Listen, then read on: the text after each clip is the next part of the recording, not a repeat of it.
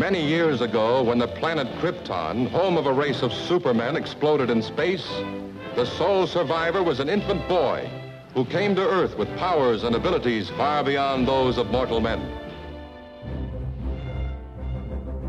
Look! Up in the sky! It's a bird! It's a plane! No, it's now playing Superman Movie Retrospective Series. Man, this is going to be good.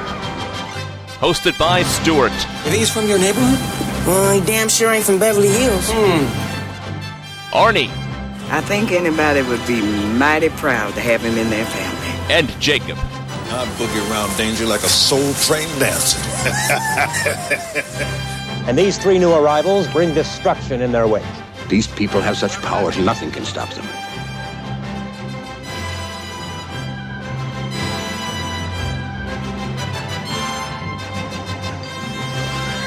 Now that you know, I think you should know it all.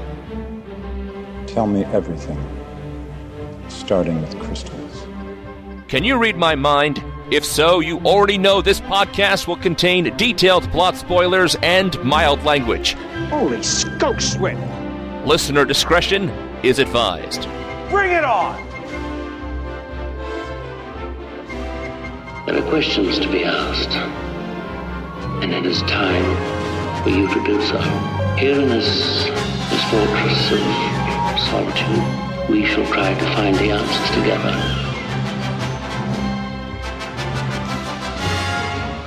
Today, and Jacob's gonna have to tell me why, we're talking about Steel, starring Shaquille O'Neal, Judd Nelson, Richard Roundtree, and directed by Kenneth Johnson. I'm Uncle Arnie, but people call me Uncle Arnie. Stewart in L.A. Well, I'll be dipped in shit and rolled in breadcrumbs. This is Jacob, your host of Steel. You will be dipped in shit if you don't give me a good reason why I watched this. What is this? Look, I had no idea what we were getting into by watching this movie. I had no idea this was actually a theatrically released movie. But Steel, the character it is based on, is definitely connected to the Superman lore. I believe it was 1993, we had the death of Superman. Defeats Doomsday, but dies in the process. Huge storyline. Caused a huge bubble in the comics market with the retailers and all the speculators thinking they're going to be able to send their kids to college if they had this Death of Superman. Hell, I bought it. Yeah, my brother, who never owned a comic, bought it. He was convinced it would pay for children's college. There you go. So after Superman was dead, they used that time while he was, I don't know, off in Krypton heaven recuperating. They introduced 4 characters. All with this mystery. Is one of them the real Superman? There is a Superboy character that was supposed to be the clone from his DNA. There was a cyborg Superman. There was an alien Superman that looked like Kal-El. And there was Steel, who there was never a mystery if he was actually Superman. He was John Henry Irons. Now tell me if this sounds familiar. John Henry Irons, he's a war profiteer. He sold weapons and then he got a conscience and felt bad about it. And decided he's gonna fight crime. So he builds a robotic suit that he fights crime in. Sound familiar? Yeah. Iron Man? I thought you meant compared to the thing I just watched, but yeah. Steel is very close to Iron Man with its concept. You know, this guy that sold weapons felt bad, became a construction worker. Superman had saved his life one time. So after Superman died, he's like, I want to do something good. I want to give back to Metropolis, and he built this suit because he was a tech genius and fought as this character named Steel, who actually had the Superman crest on his armor. We're not going to see that in this film, but this character, at least in the comics, very connected to the Superman lore. Well, he does have a tattoo. Shaq sports it on his bicep or whatever. There is a Man of Steel tattoo. It isn't completely removed. I think there's a few drop lines in the soundtrack to Superman, but none of that connective material is in this finished movie. I appreciate knowing that there was any connection at all, because I think if you picked up this movie, you might think it was a sequel to Kazam. Well, here's the thing with that tattoo. That's real. That is Shaquille O'Neal's real ink. He's a Superman fan and always loved Superman, and I guess this was his chance to play his hero. Hopefully his last chance. I don't know. He's retired from basketball now. He's got all kinds of time for some pet projects. I really didn't know a whole lot about Shaquille O'Neal coming into this movie. I'm not a big sports guy. I, of course, did know he played basketball. Was he on the Bulls? No. He was on the Magic, and by this time he was on the Lakers. Okay, that tells you how much I know about basketball. He was on the Dream Team, right?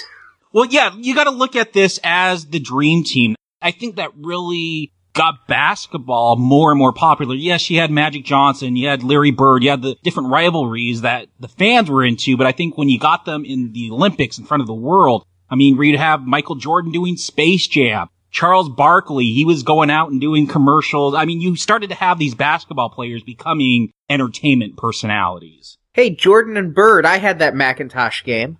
Don't forget about Dennis Rodman in Double Team with Jean-Claude Van Damme and Mickey Rourke. Eesh.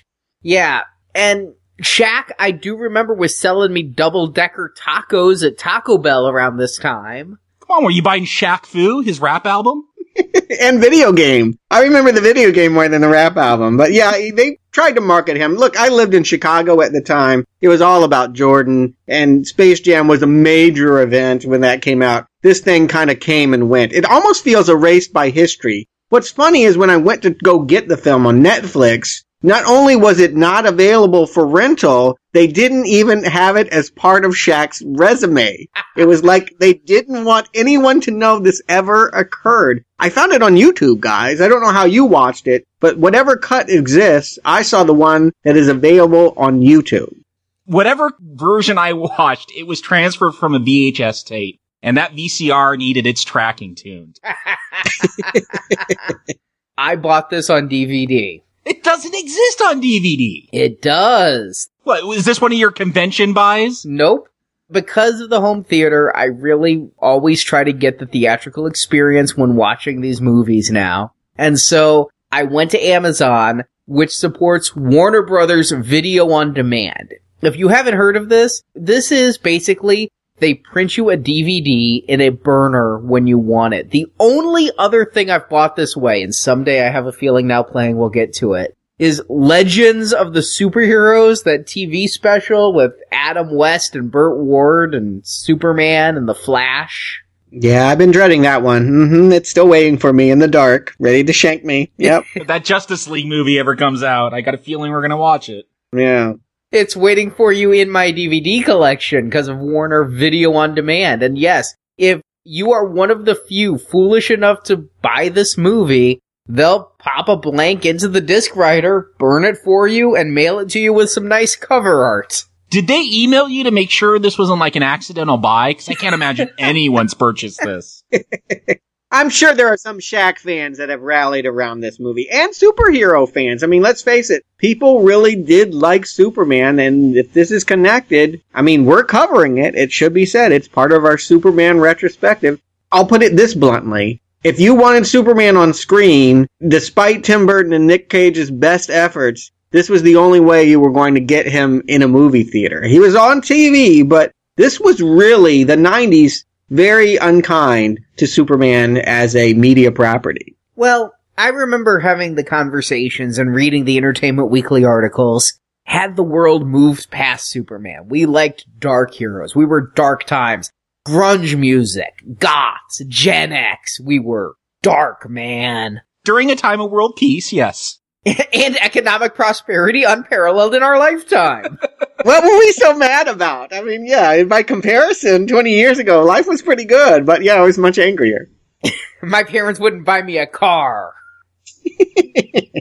But yeah, it was a dark time. And was Superman too light, too fluffy? I mentioned last podcast that right after Superman 4 Quested for Peace, the Salkins, they hadn't let their clutches go completely. They had the Superboy TV series that went for 4 years and 2 Superboys. And then they moved right on to Lois and Clark, the moonlighting romantic comedy spin on that. Something I have never to this day seen a single episode of. I don't remember watching it a whole lot, but wasn't it pretty popular?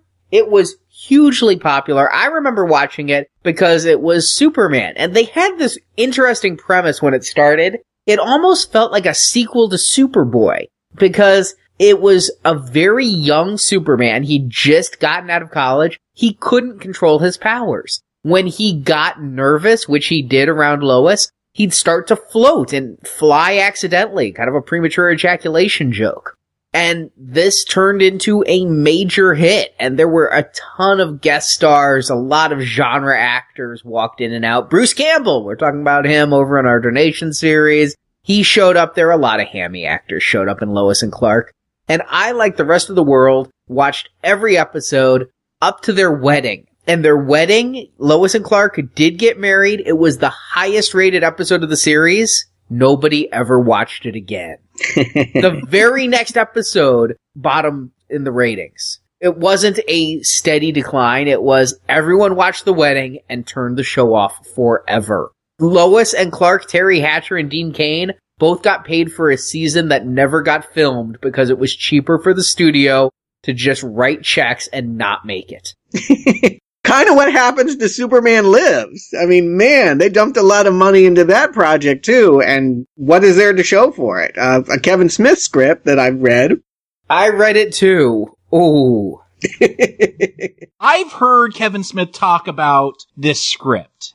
The way he makes it sound, and this, again, this is just based on solely what he's saying, is that there were some ridiculous things that were required to be in this script. Giant spiders is one of those things I remember. These were not his ideas. I mean, he is a comic book fan. He has his comic book store. He's written comics. Not good ones. I read that Black Cat shit.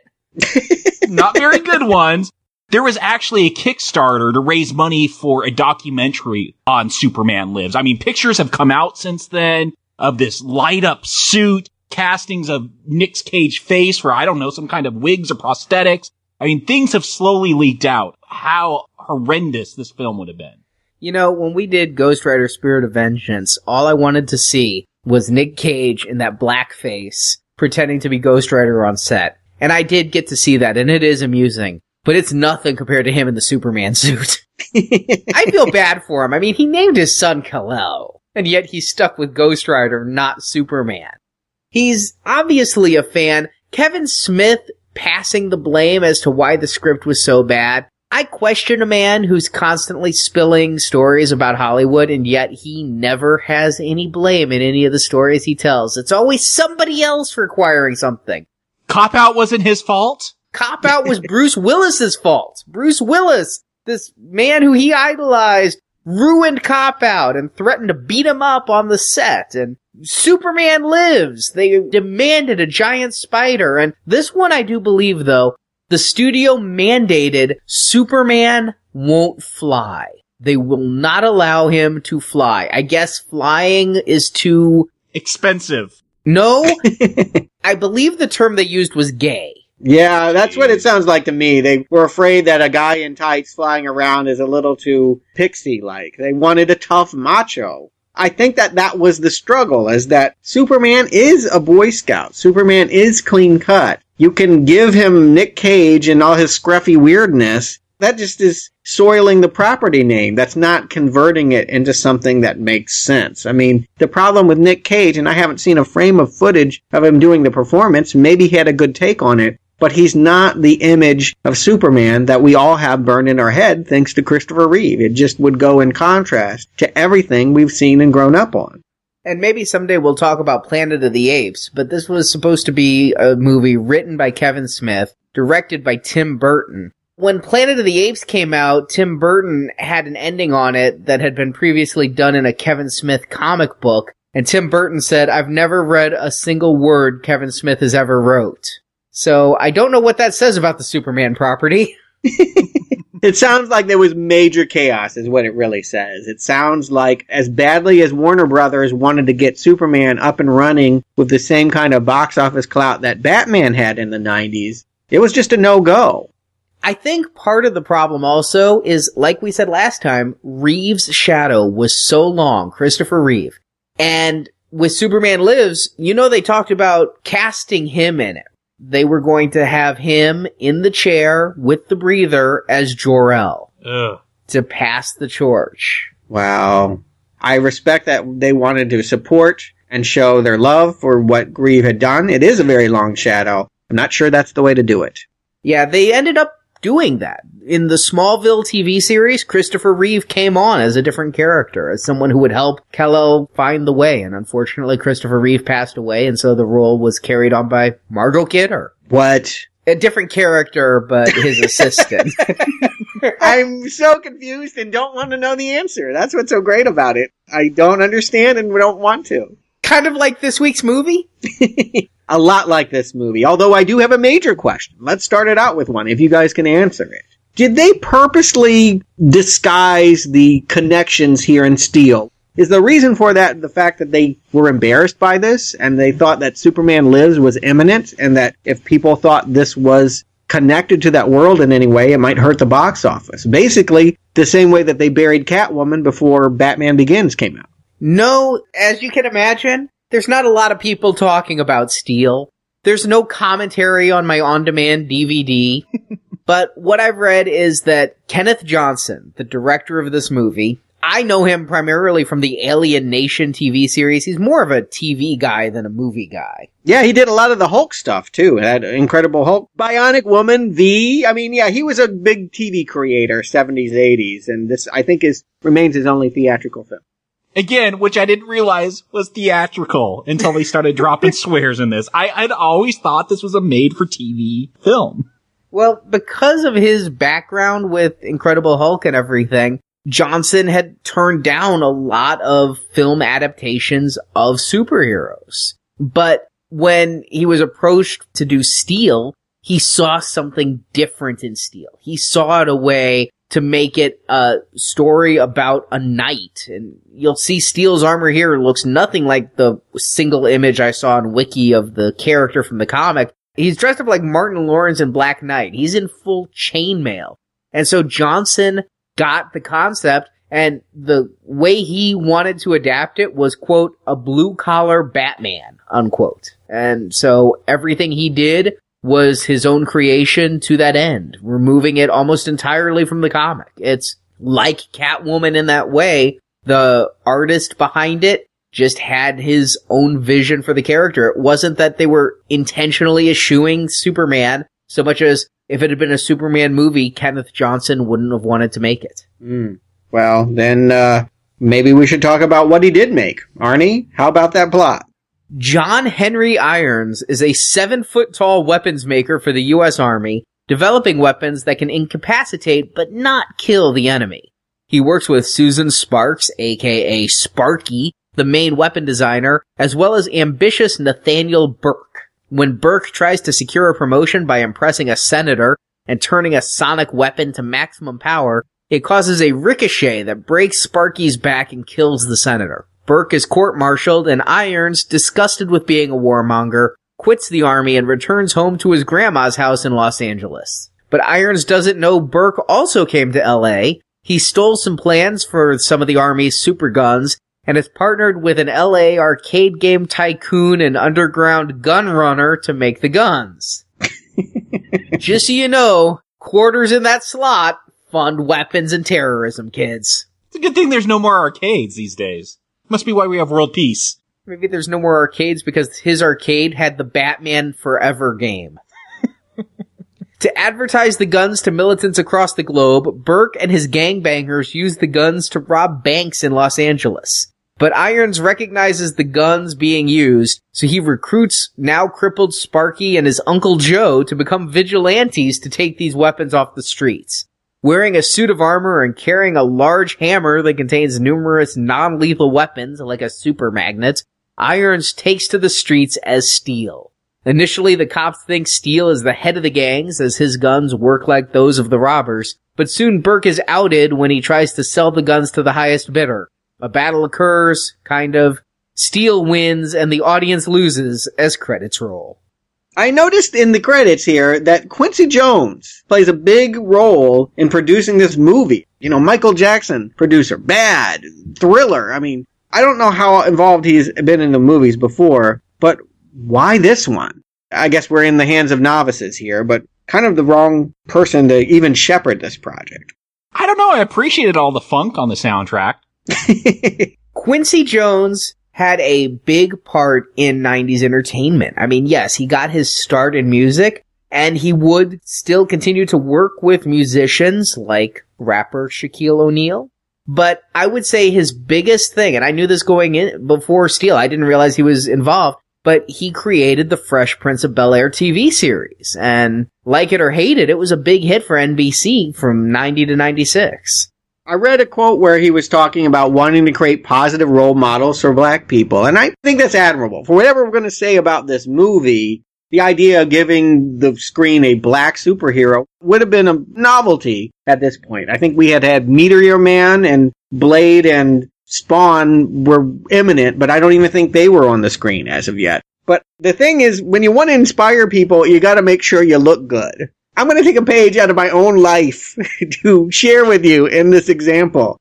When I ran for 5th grade student council, I thought I could win by wrapping a towel around my neck and calling myself Super Stewart and performing a skit in front of the class in which I would deliver all the things that the school was deficient in. And Arnie, you were a part of this. I don't know if you remember it or not, but you were part of the quote-unquote grateful classmates that would be receiving all of my super gifts when I unveiled this. I have been part of many a Super Stewart scheme in my day. And I remember this one. You roped me into it with some great promises about how wonderful it would be. You gave me my lines and told me you'd give me a computer. And I'd go, oh boy, new computers! And instead, you come up on stage and you hand me an overhead projector and say, here's your computer! Yeah, I just looked like a fool. What made me so mad was when I handed it to you, you wouldn't say anything. I think you might have grunted, but you wouldn't even say a line. I was just left there. Listen, you were going down. I was not going to go down with you by letting the school think I thought that was a computer. I can feel for Shaquille O'Neal here when he's up here on screen in this ridiculous metal suit trying to pretend that he's the next Superman here. I know what it feels like to try and fail in that role. So I will be as kind to Steel as I can, knowing full well it's going to be a tough job. This director came from TV. We had Quincy Jones, Fresh Prince of Bel-Air. Talk about how things look, Stuart. This one looks and feels, as we get into this storyline, it almost feels sitcom-y at times. You're right. It would feel like something I would expect to see on a made-for-TV movie, which were much more prevalent in the 90s. You would just think that, yeah, Fox or somebody would knock this one out really cheap. If it were not Shaquille O'Neal, and I have to remind myself that he was a very popular personality, if not a popular movie star, then, yeah, this would easily have been on television and nowhere else. Really, I blame Space Jam. It was the fact that Jordan had had such a big hit with Space Jam that they thought that they could replicate it. Well, this did come a year after Kazam. And Kazam didn't make its money back. It didn't do very well. So I think they knew a little bit going in that it was an uphill battle with a Shaquille O'Neal film. But you guys say TV. I'll say I've seen a lot of Kenneth Johnson TV movies. I watched Alien Nation faithfully on TV and in theaters. But they did give this $16 million. And I will say, we've seen 90s TV movies. We saw the mind rape of Generation X. This isn't much for a theatrical film, but it's better than Generation X in looks. They spent their money wisely. What you have here is just a cheap movie where they looked and said, what did Kazam make? Kazam made $18 million. Okay, we're gonna give Shaq $16 million for Steel, and then we'll make $2 million. So, I think that this is just a low-risk, easy return kind of situation. Even in the 90s, $16 million was not much for a film to go in theaters, and it didn't take much to earn $16 million back, especially when you take home video into account. Preview, Steel didn't get it back, even when you take home video into account. It didn't get home video. At least not DVD. It's a YouTube project. I don't know how you can collect residuals from that, but I guess I owe the man a quarter. Put it in the Batman Forever slot. The problem I have with this, though, is we've seen this type of movie, the low-budget movie. Hell, Blade was kind of this mold, right? Where you take a low budget, but you see if you can make something out of it. I have to think in the hands of a different director and a different star, everything else could have gone a little better. But when you bring in a TV director, you get a basketball player as your star, all of this could still work, but your villain is Judd Nelson? We went from Ducky and Pretty in Pink to Breakfast Club. They're just going through the Brat Packers here. I'm really hoping that Molly Ringwald will turn up as some villainess next time. Maybe Superman's mom in Man of Steel. But that is where I realized there was going to be a problem, because take what you will, Stephen Dorff had some menace in Blade, and here, Judd Nelson, at this time, I think he was still on Suddenly Susan, that TV show of Brooke Shields. Come on, he had a little bit of street cred. He was the token white dude in New Jack City, which is a really fun blaxploitation 90s movie. Sure, in early 90s, but this is 97. I'm telling you, Suddenly Susan is where it was at. 6 years after New Jack City, this is what it buys you. Hey, it's, dollar bills, y'all. Cream rules the world, whatever that expression is. But I will say I did have hope when I was watching the opening credits. They may be bringing in Judd Nelson as the white bad guy and Shaquille O'Neal as the black good guy. But Richard Roundtree, come on, Shaft. He was in one of the few good episodes of the Blade TV series, which I did review every episode of at the Venganza Media Gazette.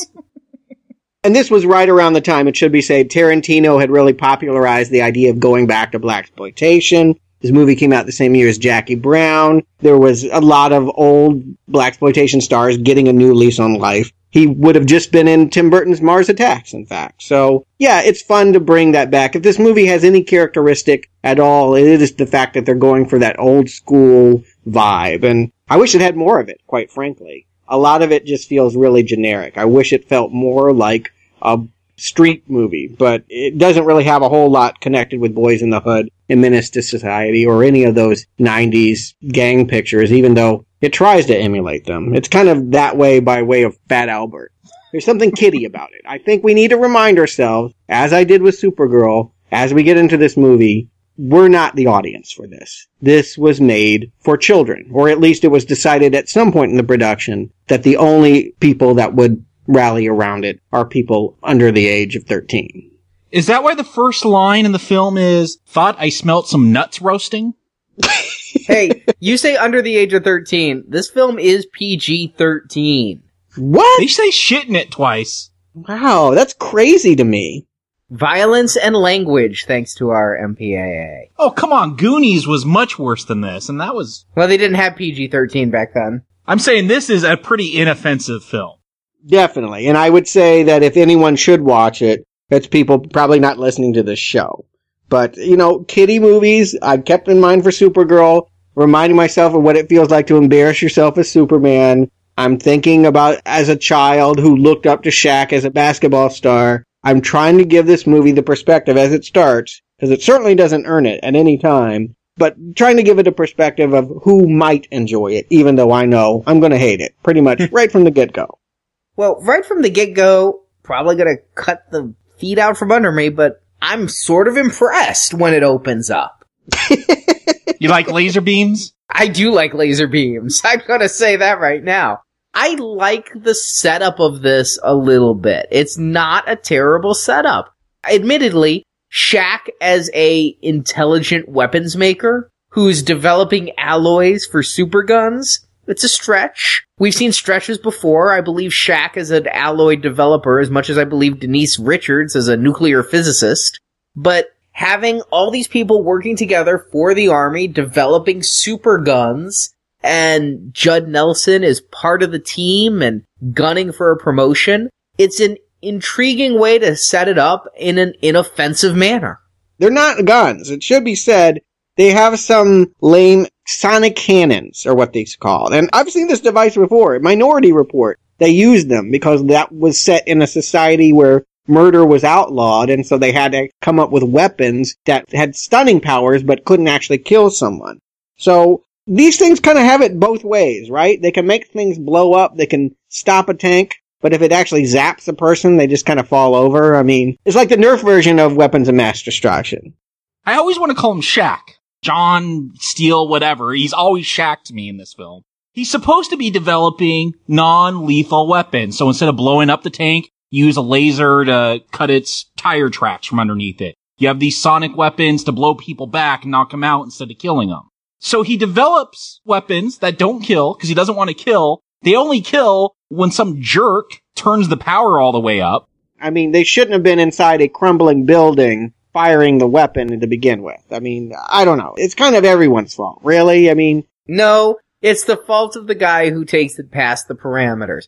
If you're taking a car for a test drive, and then you decide to see if the car can do 160, and you crash and kill somebody, are you going to say, it's everyone's fault? You know, the dealer shouldn't have given him the keys, and the car shouldn't have been able to go that fast.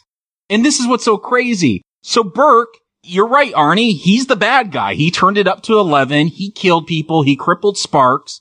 He's found guilty. It's not like he's let off. It's not like he gets away. He is found guilty, kicked out of the military, and then John, who wants to make non-lethal weapons, who has made them, who's making war more peaceful, is like, this weapons thing is too dangerous. I'm out of here. He has won. Like, if this was a actual movie, it'd be like A-Team. Burke would spin things around and John would be in trouble. I went with this. You went with this? His weapon crippled his friend Sparky, and he was trying to be a pacifist warmonger, realized that doesn't work. His weapons would always hurt people despite his best intentions, and so he quits. It sounds funny, really, when you say it that way. I mean, he should have just designed a bubble machine or something. I mean, yes, weapons are designed to hurt by design. I can appreciate that you might want to limit the number of deaths, that you might want to be micro-specific with your targeting. Come on, you can never make a bubble gun in the U.S. military. That is just never going to work. And he has a crush on Sparky. Sparky has eyes for him. It's here even in these opening scenes. She's complimenting the fact that he's made a gun barrel that doesn't overheat. I think there's a veiled sexual metaphor in all of this G-rated talk here. But anyway, yes, it is the fact that Sparky is crippled that makes him want to leave the military and go back to South Central. And I would say that if you had a different actor in your lead role, this might have actually played. Not only is Sparky crippled in this opening scene, but the opening scene itself is crippled by Shaq's performance. Come on, you're not convinced by Nathaniel, no! Sparky! You're not won over that? You don't have a tear rolling down your cheek? I think Shaq did take some correspondence acting classes from Eric Freeman of Silent Night, Deadly Night 2. He's definitely studied the eyebrow raising. It's like when Jordan went to go play baseball. Like, you just used to be on top, and now you are just really just embarrassing here. You're right, Arnie. Put Eddie Murphy or a comedian in here. I just kept thinking somebody that was funny, someone that can ad-lib and take these kind of corny setups and find some genuinely funny things in it. I think that's what you needed here. I would have much rather had someone short, dumpy, and funny than this jolly black giant. Yeah, Jamie Foxx, one of the Wayans brothers, would have been popular at the time. I go the other way. I wouldn't go comedy. I would think more action. You said Eddie Murphy, and yes, he's funny, but he's almost perfect in that he also pulled off action in 48 Hours and Beverly Hills Cop and several other films. They were funny films, but they also had exciting action. I'm thinking you get Wesley Snipes in here, and he could really sell me the pathos of someone who didn't want to hurt someone and was feeling guilty that they hurt their best friend. Wesley, before his prison stint, could do dramatic. Yeah, I like Wesley Snipes. I don't feel like he needs to do every black action movie, but, you know, he's better than Mario Van Peebles. I mean, I think he had Solo going on around this time. If you want to go the complete opposite direction, what about Spike Lee in this role? Go from the tallest black man to the shortest, other than Gary Coleman, but I think that Spike Lee could have pulled this off. Yeah, it would have been a way to play it. Again, comedy. I feel like this is an inherently silly scenario. If they wanted it to be much darker, you needed to fire everyone and start over. But if you could only make one choice that's different than the one made here, the key would be to get rid of Shaq. He is a dead weight to this film. I have to think, with Quincy Jones producing 1997, I have to think they approached Will Smith. And imagine that this movie could have been with an extra zero in the budget and Will Smith in the lead. Yeah, but he was busy doing Men in Black. Admittedly, But if they'd pulled that off, we might be having a whole separate Steel retrospective with Steel 5 coming out this summer. I don't know. I think I still probably wouldn't be totally cool with it. I mean, I'm not sure this would have saved the movie. It would have helped the movie to have me laughing, because truly, I'll laugh at Shaq, but I'll never laugh with him in this film. The funny moments are when Shaq is trying to be tough. Oh, there are others, like when he returns home and his grandma is trying to mix soul food with Creole. This is where I'm talking about sitcom level storytelling here. Come on. Grandma's gonna open, what is it, an Italian soul food restaurant? Black and Blue? Talk quiet, guys, or we'll knock down the souffle. Call me crazy, but I actually wanted to try that. More than I wanted to finish the movie, I would have rather spent the next 90 minutes hanging out with Odessa, eating her hominy souffle. Yeah, I would have totally been down with the catfish, with the whatever. This is very much a sitcom scenario here. Sitcom level writing, jokes, performances, all very hammy. But, you know, there's something kind of fun about Odessa. I feel like Irma P. Hall, she was the funniest thing about the Coen Brothers movie, The Lady Killers. I think she's got something here, but it's weak material, and she doesn't rise above it. And should be pointed out, as Shaq is trying to find his footing, and, you know, they make the joke he can't throw the free throws at the pickup basketball game, he finally gets a job at the Metalworks. They got a song here, and it's I'm Superman. So they do put in here early the idea that we're supposed to be thinking at some point, at this point, knowing nothing about Steel, at some point, I believe a meteorite from Krypton is going to land in the junkyard and change his fortune. I am waiting for the magic transformation, the radioactive rays, whatever it's going to be. But truly, he is never getting that moment. He is super already. He's already got super strength.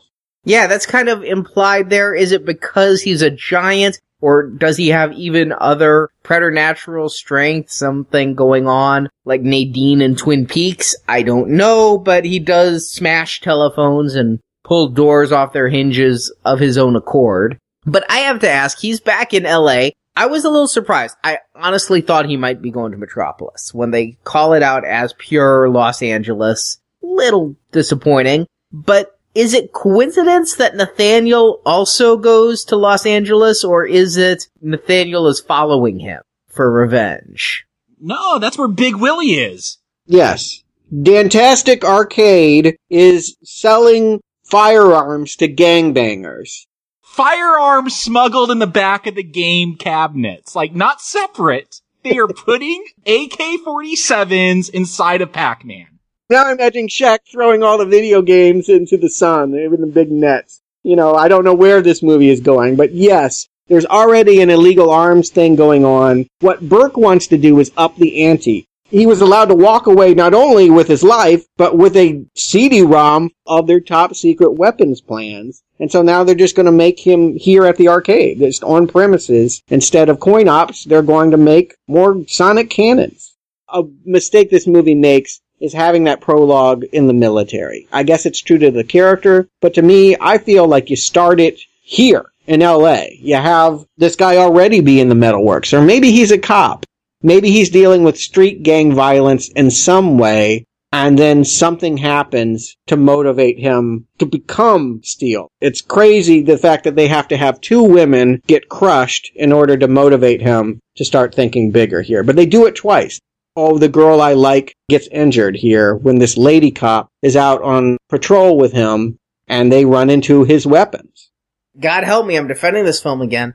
Uh-oh. I think it's a classical storytelling structure that a person makes a mistake and spends the rest of the story atoning for that mistake. His mistake was he helped develop super weapons. Non-lethal super weapons. I just want to, again, call that out. Yes. It first crushes his girlfriend's spine, and then when he sees his weapons out on the street, he is the one who has to make it right. That means more to me than just a gangbanger who decides I'm going to clean up the streets by putting on a suit. I like that he is atoning for his own mistake and going after his own creation. It's the Frankenstein story. Now, I don't know if he's atoning for his own mistake. We see Charles Napier as this army colonel, and Shaq just calls him up out of the blue. Hey, did you give my weapons to anyone? You guys selling those? Not that it's a Frankenstein thing, that his weapons are being misused, yes, and that's what he wants to stop. Again, I don't think there's anything inherently wrong with these weapons unless you're going to crank them up to 11 and use them to rob banks. A drive-by bank robbery. They don't even have to get out of the Hummer. I do love that about this. It's very convenient. It's very LA. Yes, very LA. I get you that, yes, if he created something, he has to be the one to clean it up. That's compelling, but we do not buy that he created them. I think that's the real problem, is that those scenes where he is supposed to have mastered this technology, I mean, that's just flat-footed. You would buy Shaq more. If it's gotta be Shaq, you would buy it more if he was the average Joe down at the metal shop who has been seeing this happen to his neighborhood and wants to do something about it. I don't buy him as a sophisticated weapons manufacturer. It's a real inhibitor to going with this premise. And they only ask us to believe it once, admittedly. At no other point does he develop anything. He stands around while people around him develop stuff. He does pound some steel to build his suit, but yeah. It's all Sparky, though. Everything becomes about Sparky. You know, all right, so there's this woman that she makes a joke about last time we were in the car and gives him a wink. Gone. I mean, talk about bad writing. You just make Sparky the cop, right? And now Sparky has a reason to be in LA, and he doesn't have to go to the VA hospital in St. Louis to drag her back into this frat. How inspiring is this? Why are these windows so dirty? I'm gonna punch this window out. It's so dirty. Oh man, yes. It really is progressive. It's a progressive idea that we're going to have someone in a wheelchair be a superhero or work on a superhero team. I think that was some kind of first, right? Well, actually, here is my theory. They actually took this from another DC character, Barbara Gordon, who was Batgirl, and she was shot by the Joker. We reviewed that on Books and Nachos, Arnie and I, in The Killing Joke. And she is crippled in a wheelchair, and she becomes the Oracle for the DC universe, where she's behind the scenes. She's a master hacker. She's running communication. She's doing all this stuff behind the scenes in a wheelchair. And I really feel like they took that character and put her into Sparky here. That's exactly what they did. It is, the creators have said they just took Oracle and gave her a different name.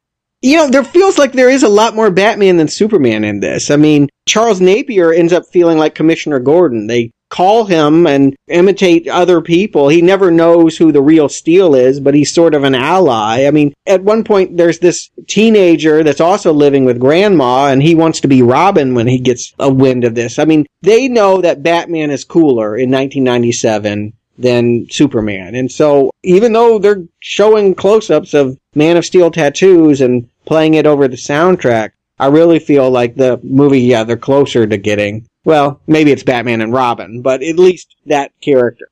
But what's disappointing to me is we go through an hour of this movie with basically this same setup. We see Sparky's back get broken. Okay. Then we see Shaq working in the metalworks. Okay. We see Nathaniel making guns and killing his cronies who help him because they aren't helping him enough. I mean, he's practically a Darth Vader of LA. But all the while, what I'm not seeing is Steel.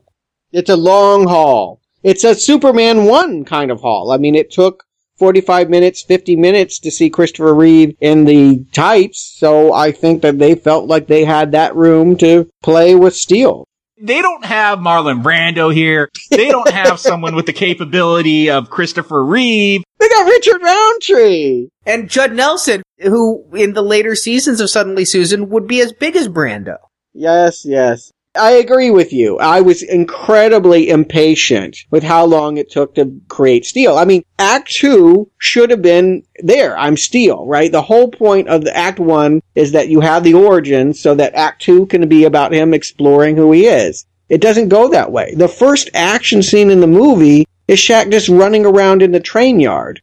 And I feel like that was just kind of a throwback to the actual John Henry folk hero. They just felt like they had to have a scene with John Henry in trains, but it really does nothing. I kept waiting. I was sure that this would be where the kryptonite fell out of the train and he would become Superman. I just can't tell you how long I spent with this movie waiting for him to turn magical before I realized they were never going to do it. I did like the train chase. I think that is the best action scene in the whole movie. It's not great, but it's the best action scene in the whole movie.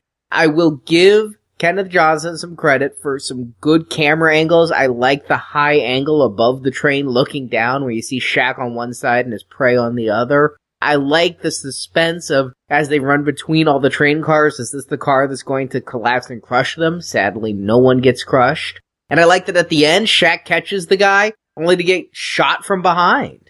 Like's a strong word, but what does it say about the movie that the best action is before he becomes a superhero? I mean, I think that's damnation, Arnie. I think that you're telling us how badly a superhero Steel is going to turn out to be, that this is the best it gets. Well, yes, but I'm also paying it a half-hearted compliment. Yes, I'm sure they're appreciative of that. The one thing that I never bought, again, I'm not the sports guy, but basketball players, they're fast, but they're not sprinters, right? They have to run up and down the court for 4 quarters. Well, he's a center, and centers particularly, a center is your tallest guy, because he's going to be going in for rebounds. He's got to do the jump ball at the beginning of the game. Here we are at Sports Center all of a sudden. You got your forwards who are sprinting back and forth, but not your centers. Your centers are big guys that usually kind of just lumber back and forth. Yeah, lumber is the perfect word I would use for what Shaq does in this film. During this chase, he never really seems to pick up much speed. He's huge, so he's got long strides, but I never feel he's giving his all. He's kind of jogging, and maybe because he's so big. Dude's like 350 pounds. Yeah. It's all muscle, but that's still a lot. And they couldn't get a stunt double for him. Every scene is Shaq because there was no stunt double that big. Yeah, again, another reason why, I mean, I guess they would have had no funding at all if they had recast, but it's the reason why you don't make Shaq into a movie star. He's just not that guy. I mean, it's just clumsy. Everything about this movie is clumsy, and his performance in these action moments are really clumsy. Yeah, I mean, some of the stuff he barely does, like when he has to get over small fences, he kind of rolls over them. The scene in the train yard, he gets up at the top, and there's a barbed wire fence, and I'm honestly kind of into the scene. I'm like, oh shit, how's he gonna get over the barbed wire fence? They never show us. Just next scene, he's over.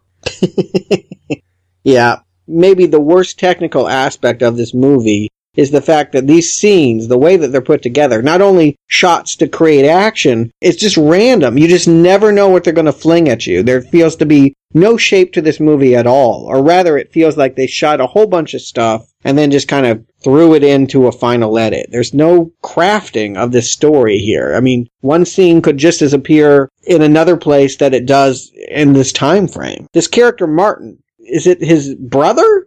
Or cousin? They share the same grandma. That's all I could figure out. Right. They were both raised by the same mother figure, although who their fathers are in relation to each other, we'll never know. But his scenes, he comes in and out of this story. I keep waiting for what they're going to do to him. They act like they're going to make him a traitor. It seems to me that because he is so materialistic and does this hilarious spin about dollar bills, y'all, and I want cream and all of this, that he is going to go work for this arcade company and get, I think, brainwashed or something. They're going to do something to him with the arcade games that are going to make him on Judd Nelson's side and turn against Shaq. Or at the very least, he's going to frame Shaq, right? He's going to do something. You could take all of these Martin scenes out and it would affect the storyline in no way. You must have seen Teenage Mutant Ninja Turtles movie, Stuart, because that's what they do. They use these arcades and skateboards to recruit kids to become ninjas. Not here, though. I thought they were just going to go for that. No, it never happens. And I never thought he was going to be turned because this didn't seem like that kind of movie to have that level of depth, which isn't very deep. I thought he was going to be a hostage. So we'll get there when we get there, but the fact that he's a hostage and then also they use Sparky as a hostage, it's redundant. Yeah, I think that they just pulled back. I think because the emphasis clearly was to give young kids a role model, they didn't want to make the young characters bad. I mean, they obviously do have a street gang here, and they are a ridiculous crew. Slats, I think, is their leader. The guy with the eye patch is, I think, the one in charge here. But none of those people are punished or that bad. Ultimately, everything that they do is held responsible by the fact that Judd Nelson made them do it, right? I mean, he's the real enemy.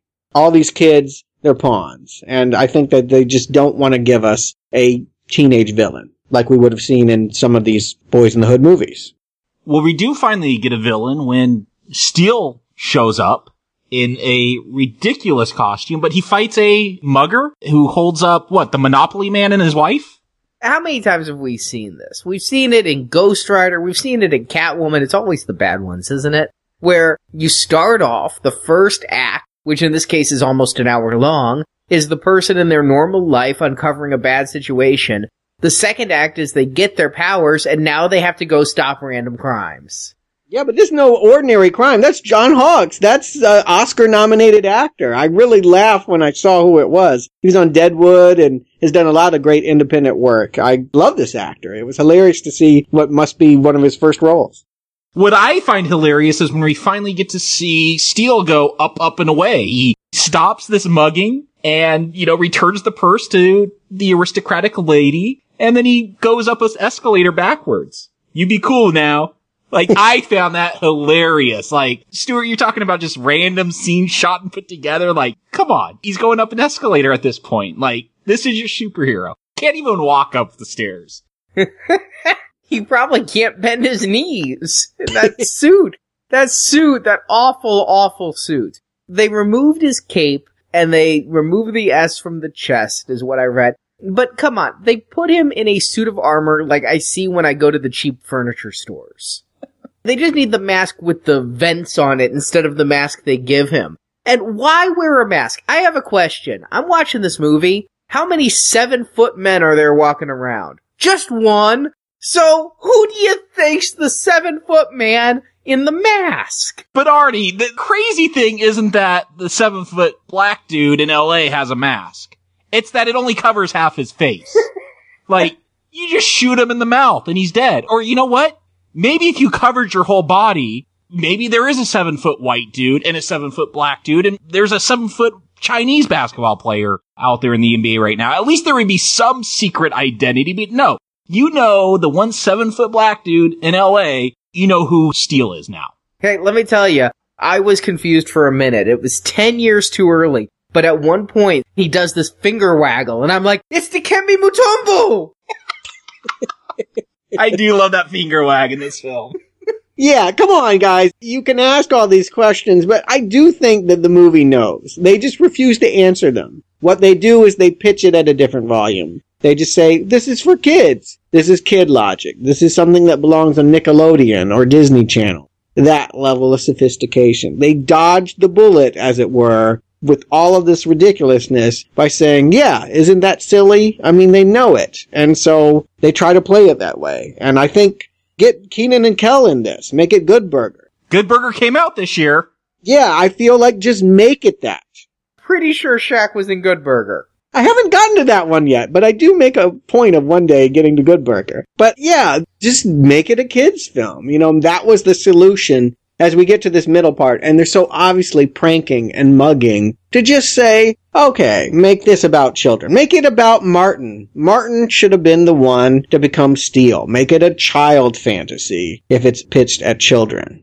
And you're right. I mean, you look at what Jacob's quoted a couple times now, Teenage Mutant Ninja Turtles. Admittedly, I'm pretty sure that was PG, not PG-13, but it is the right audience to shoot this for. And even if you're going for the slightly older kids, I remember Mutant Ninja Turtles having some emotional depth as one of them was a little bit depressed and had to, grow up and deal with something or other. But to have Martin go through that Mutant Ninja Turtles thing would be better than what we get, which is a whole lot of nothing.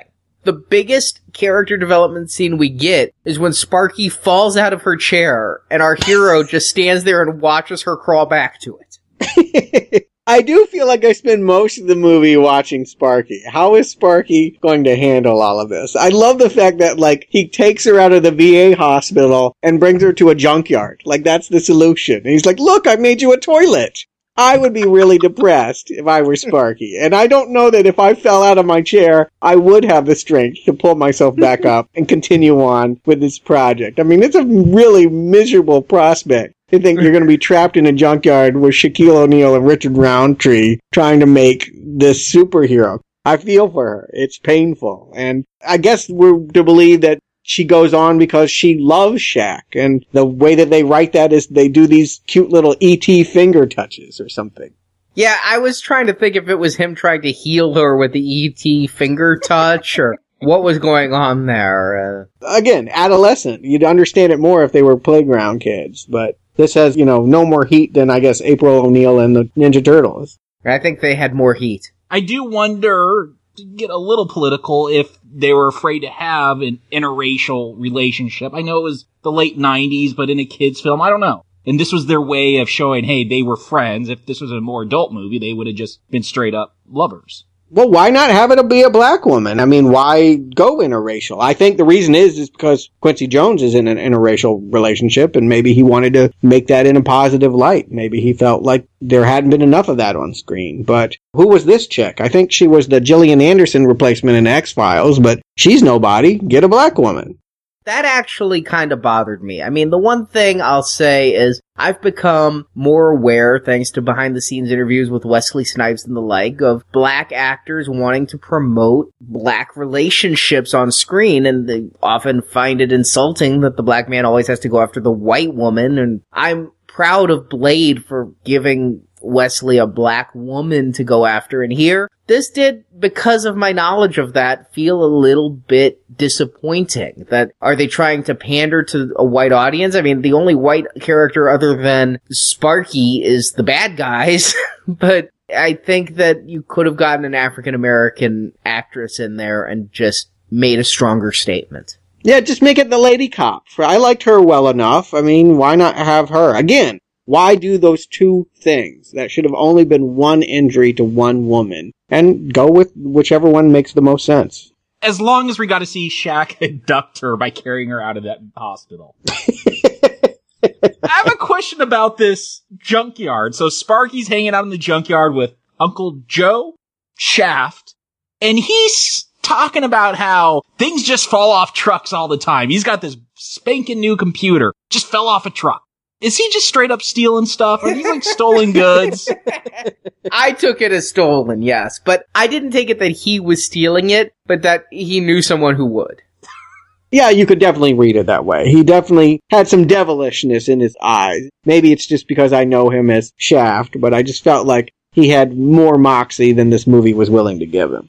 So we get this idea that Big Willie and Burke are up to something. Hey, I need what is it, a week to get this internet site up. They'll be ready to go to get a website going. And they're using Adobe Aspire. The product is given front frame. I think Adobe should sue them. So they want to put on a show, right? They want to put on an advertisement, a commercial for their weapons to sell them to people? This was a surprise that, yes, they stage a robbery of the Federal Reserve in downtown Los Angeles, not because they want money. They make a big point later of saying stealing money means nothing. What they want to do is have all of these gangs throughout the world, everything from skinheads, literal skinheads, white supremacists, to Colombian drug lords, see what these weapons can do that he's developed, and come to LA to try and buy them off of him. I suppose it's kind of ingenious, really. Oh, the early days of the internet. I just love that they just have a website you go to. I think one of the skinheads even say, there's more to the internet than just porn.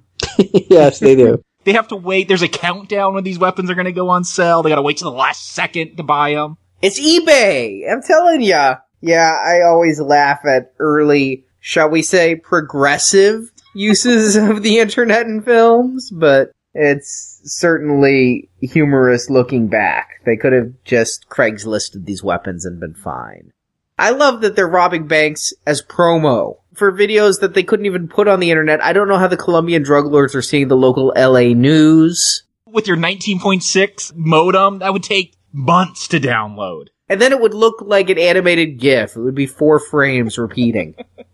I don't know your technical language, but I'll agree with you. It's all kinds of silly, but I want Burke to get worse, is the problem, is I wanted him to have a master plan that was worth something here. I mean, he's manipulating all these people. He's got all of these weapons. I'm wanting to see what the focus is. I'm not really sure that even when I understand that money's not important, that power's important, it's not like he's asking these people to come work for him. They're paying him, and then they're going away. I mean, he isn't creating an army. I think I would be cooler with the movie if he was amassing power rather than amassing money. He's pissing off a lot of evil people. His plan is they're going to have to rent the weapons. Like, they're going to have to recharge them every week, and they're going to have to pay him money to recharge them. Is that the plan? That's what he says. Yeah. Oh, wow, I missed out on that.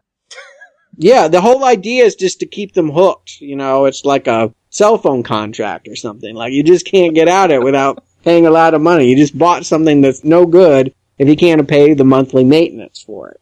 That's the plan. But again, if this is a character about power, and he was defined from the very first scene as always wanting more power than he could wield, I just feel like this is a dumb rewrite. You know, I wanted to really understand his relationship with Slats and how he's manipulating these gangs. You know, they want to make that seem so nefarious that the man is keeping these kids oppressed. He tricks them into eating pork.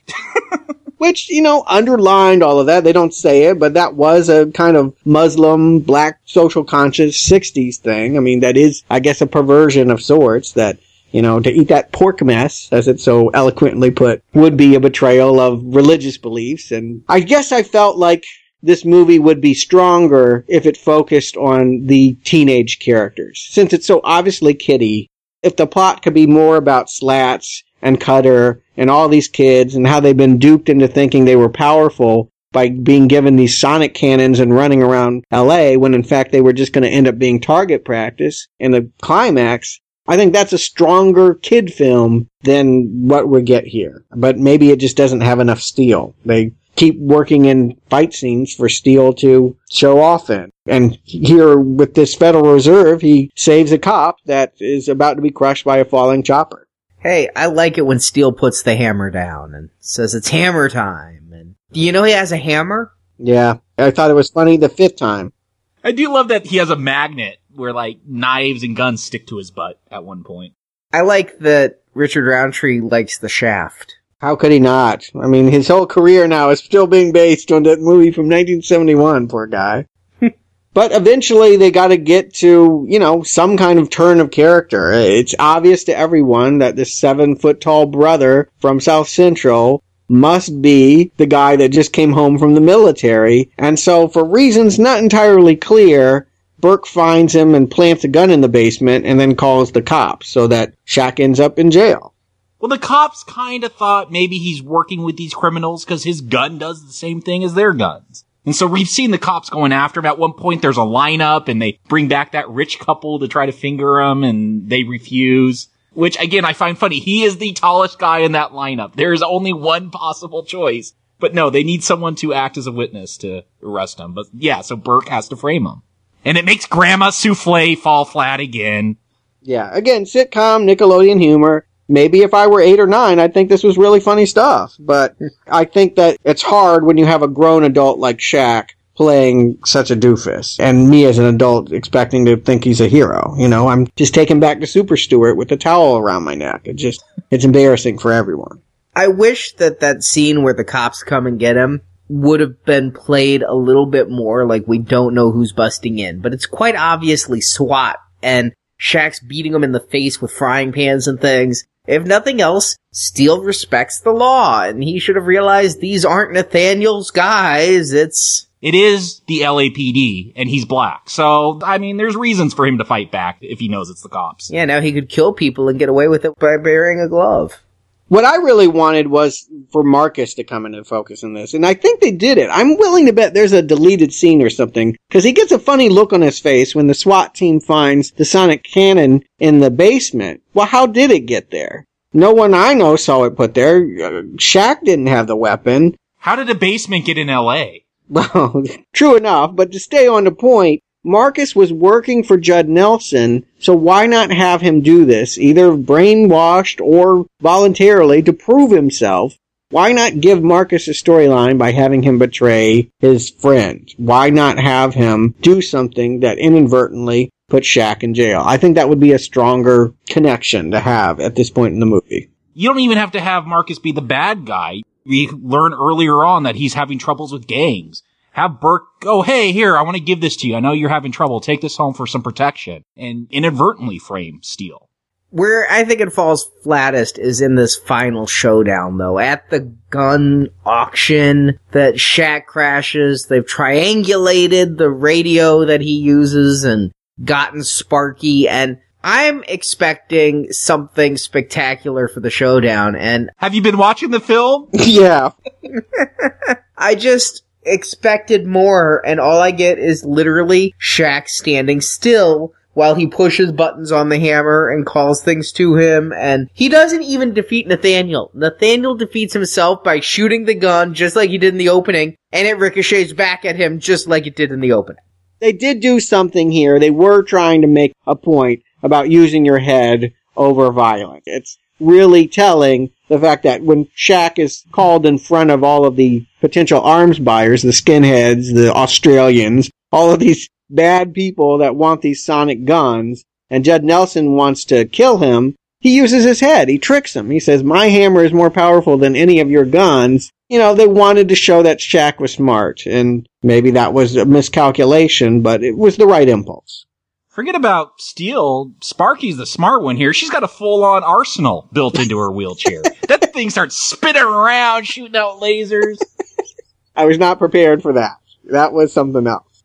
And then, of course, they got to bring home the fact that Shaq can throw a free throw. He gets thrown into the room with Martin, and they think they're going to blow up with a grenade, but he's able to pitch it over the window and blow up that deep-voiced henchman that hasn't had much to do. Ha! Basketball humor! I gets it! He can't throw free throws! Look, there were many, many games during the finals where his free throws were pivotal, and I was on edge. Was this one of them? No, actually, this grenade that takes like 40 seconds to blow up, he could have just climbed up the wall and stuck it through that hole for as long as this grenade took to detonate. But yes, you're right. Ultimately, Steel, they don't want to make him kill. I mean, I think it's kind of how they handle these weapons, too. These weapons can do major explosions when you fire at a piece of machinery, but if they shoot a person, they just kind of fall over and look dazed or whatever. They don't want anyone to get hurt. They don't want to send the message that if you want to beat street gangs and the man, that you do it by taking a hammer to somebody. Okay, it makes for a very lame superhero, but again, the heart's in the right place, I suppose. It's funny in a theoretical way that Judd Nelson is destroyed because he wants too much power. If you say so, I think that it's just kind of evilness for evilness' sake. You keep saying it's for children, and I think that a lot of this is indeed just at that short cartoon level of depth. Well, Jacob Stewart, you recommend Steel. Jacob.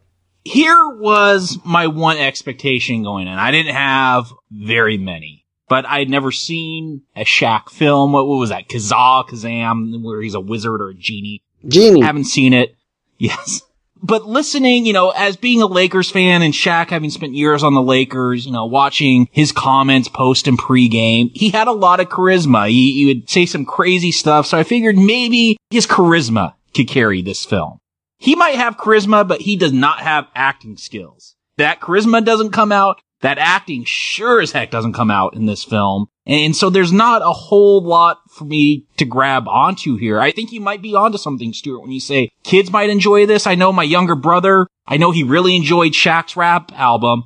He was a little older by the time this film came out, so I don't know if he enjoyed this as much, but there was that appeal to a younger audience. There's nothing recommendable here. I'd much prefer sitting through this again than that Superman 4 film. This isn't much higher than that one. $1.7 million, I believe this movie made. $16 million budget, made $1.7 million. That is abysmal. And Steel costume, he looks cross-eyed. It's just, things look cheap here. Not very good. Even just in a kind of a campy way. There are those moments. I kind of enjoy the campiness of that 90s sitcom feel with the souffle, but it's so sparse throughout. Not recommended. Stuart. Yeah, Richard Roundtree has a line that says it all in this. You ain't Superman, and you damn sure ain't getting paid. I don't even know how to connect it with anything we've seen before. I guess it comes closest to Supergirl in that it feels like a supremely only for kids kind of experience. But if that's the case, cast Urkel in this. Get Moesha involved. Just go youthful, and then you would be honest about what you're making. It's a head scratcher. It makes Shaq look like a fool, and it ruins his reputation as a role model. I mean, truly, it's a terrible Superman movie. It's a pretty bad kids film. It's a strong not recommend, but, probably if you had kids and they really loved this time in basketball, they could sit through it. So for no one else, maybe they might enjoy it, but grown adults, stay far away. I'm surprised that this movie wasn't worse. I honestly thought, even through Supergirl, even through Superman 4, that Steel would be the lowest point of this entire Superman retrospective, and a tenuous connection to Superman at best. I was half right. I think, having watched this, that I should have fought harder to not include it in the retrospective. Do you think you would have had any fight back from us? I would have been totally cool with that. This was Jacob's doing. It wasn't in my original list. Jacob's like, Steel is Superman. I had not seen the movie. I'm talking about the character. We know in movies they go and adapt things very differently, but character-wise, if we're going off what the source material, definitely connected to Superman, no question. It's about as connected to Superman as The Detective was a Die Hard movie. I mean, is what we do here. I don't think I could have gotten out of it, because if we hadn't put it here, it would have been one of the DC misfits we did, or we called them heroes, that we did just before Superman. So, I was damned if I did, damned if I don't. But despite me thinking it's not as bad as I expected, it's still atrocious. And in fact, not being as bad as I expected actually hurts this film more. I hoped for Catwoman level bad. I hoped for so bad it's good bad. I hoped for a movie that would be able to come and have a raucous time ripping apart, and then I'd go back and watch it again. There's a reason that I didn't watch it on YouTube beyond just the theatrical experience. I thought I might watch this again. This and Halloween 3, movies I can't stand that I just keep watching. But this will never be in my player again. Never. It's video on demand, and I don't demand it. No one, yes. I realized the saddest part is what Stuart inferred from my statements earlier. This movie is long and laborious before Shaq puts on the armor. But after he puts on the armor, it gets worse. I really was actually mildly into this film for that first hour before he suits up. Because I, like you, Stuart, was waiting to see how he suits up, what happens when he suits up, how cool he'll be when he suits up, and then you get it. And it's just totally anticlimactic. You've been waiting an hour, and this is what you get. He can't even say it's hammer time with any emphasis. It's like he was so embarrassed. I think Shaq felt like Super Stuart here, Stuart. I think once he put on this armor, he realized exactly how asinine he looked, because he should have been there. It's hammer time! Instead, they bring the music up. It's hammer time. And that's it. That's all you get. It's miserably boring and dull and stupid. And even if you try to aim this at kids, kids are going to walk out of the room and play some video games before this thing's over. They'll go play Shaq Fu on the Nintendo. I think I'd rather hear Shaq's rap album than watch this movie again. It's a strong not recommend. But if you want to hear movies I do recommend, money, money, money, money! Cash rules everything around me, including podcasts and servers. Our donation series is continuing, and coming up, some of our best 28 days and 28 weeks later. These are all for the gold level donor who donates $25 or more. These are only available until the end of June, and then they go in the vault with Alien, Child's Play, Jaws, Poltergeist, podcasts to never see the light of day again. And if you can't find $25, I recognize that's not always readily available at hand, then, maybe you can find $10. We do have 5 really good shows there, 4 which are already out: Evil Dead 2, Army of Darkness, and the reboot. Plus, still to come, at the beginning of summer, we've got the biggest zombie film, the biggest horror movie. I don't know if it's going to be any good or not, but I can't wait to see World War Z. And we'll be covering that as our 5th and final in the $10 donation. You can find all the details by clicking the banner at the top of NowPlayingPodcast.com. So, Stuart, Jacob, thank you for joining me, but I'm kind of glad we are out of the super ghetto of Supergirl and Steel, and from now on in this retrospective, only the man in blue and yellow and red and capes and flying. Yeah, I'll be steeling myself for whatever's coming next, but I think the worst is over. I dare say we've got the new movie coming, doesn't look half bad, and yeah, I've seen the movie that's coming down the pike, and I want to discuss. And then we will return with Superman Returns. We'll talk to you then. Up, up, and away! On the escalator.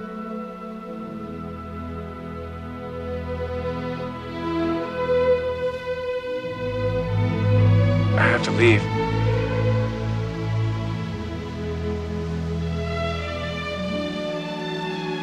I knew this time would come. We both knew it from the day we found you. Thank you for listening to this episode of Now Playing, and we hope you've enjoyed the show. The virtuous spirit has no need for thankful approval, only the certain conviction that what has been done is right. Come to NowPlayingPodcast.com each week as we review another Superman movie, leading up to this summer's Man of Steel. Again! Superman's bad. He was bad. In the archives at NowPlayingPodcast.com, you can hear reviews of comic book movies such as all the Batman films, Green Lantern, Catwoman, the Marvel Avengers films, and many more. We've come a long way since the old neighborhood. You can also hear our reviews of non-comic-based films, including Star Trek, Predator, James Bond, Rambo, Rocky, and more. Never thought this thing would go the distance. Find hundreds of movie review podcasts at NowPlayingPodcast.com. No, this is a very special place for me. I wanted you to see it. While at NowPlayingPodcast.com, be sure to join our forums, where you can discuss this review with other listeners. Let's go to my place. Maybe I should change first. You can also follow Now Playing at Facebook and Twitter, where the hosts post new episode announcements and written movie reviews. Why am I not reading it? The links to our social media pages can be found at NowPlayingPodcast.com. Superman will be there on Wednesday, all right?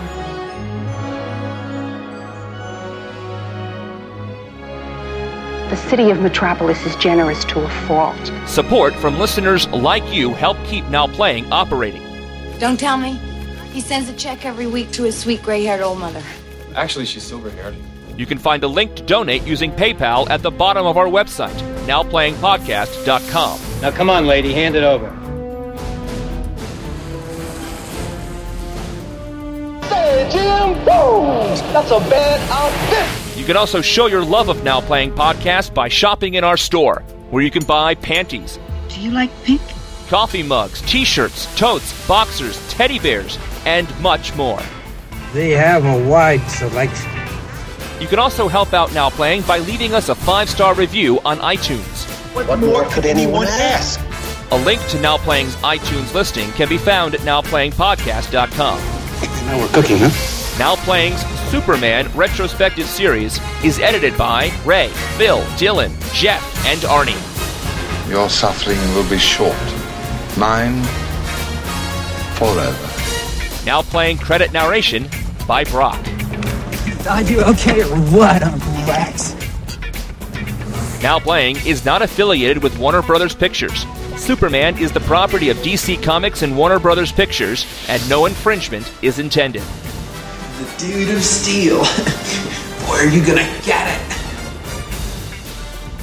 The opinions expressed in Now Playing are those of the individual hosts and may not reflect the opinion of Venganza Media Incorporated. Why do you say this to me, when you know I will kill you for it? Now Playing is a Venganza Media production, copyright 2013. All rights reserved, and no part of this show may be reproduced, repurposed, or redistributed without the written permission of Venganza Media Incorporated. Well, I guess I'd better be going too. So I'll be going. Bye. See you later. It's hammer time. But here's the thing. Here's the thing. Right, who's got the thing? I got a thing. I got a thing.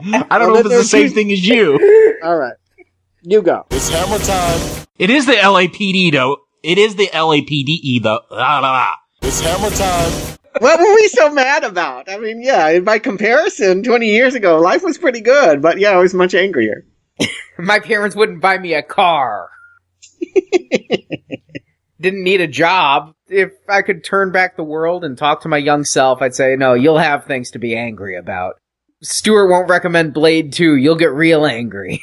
It's hammer time. Yeah, he did a lot of the Hulk stuff, too. It had Incredible Hulk. I'm waiting for all those reviews, Arnie. Oh, blow me. They're never coming! It's hammer time. Worst TV show theme ever? Are you talking about the theme of the show or just the opening music? The Alien Nation. Oh, beep, oh, It's hammer time.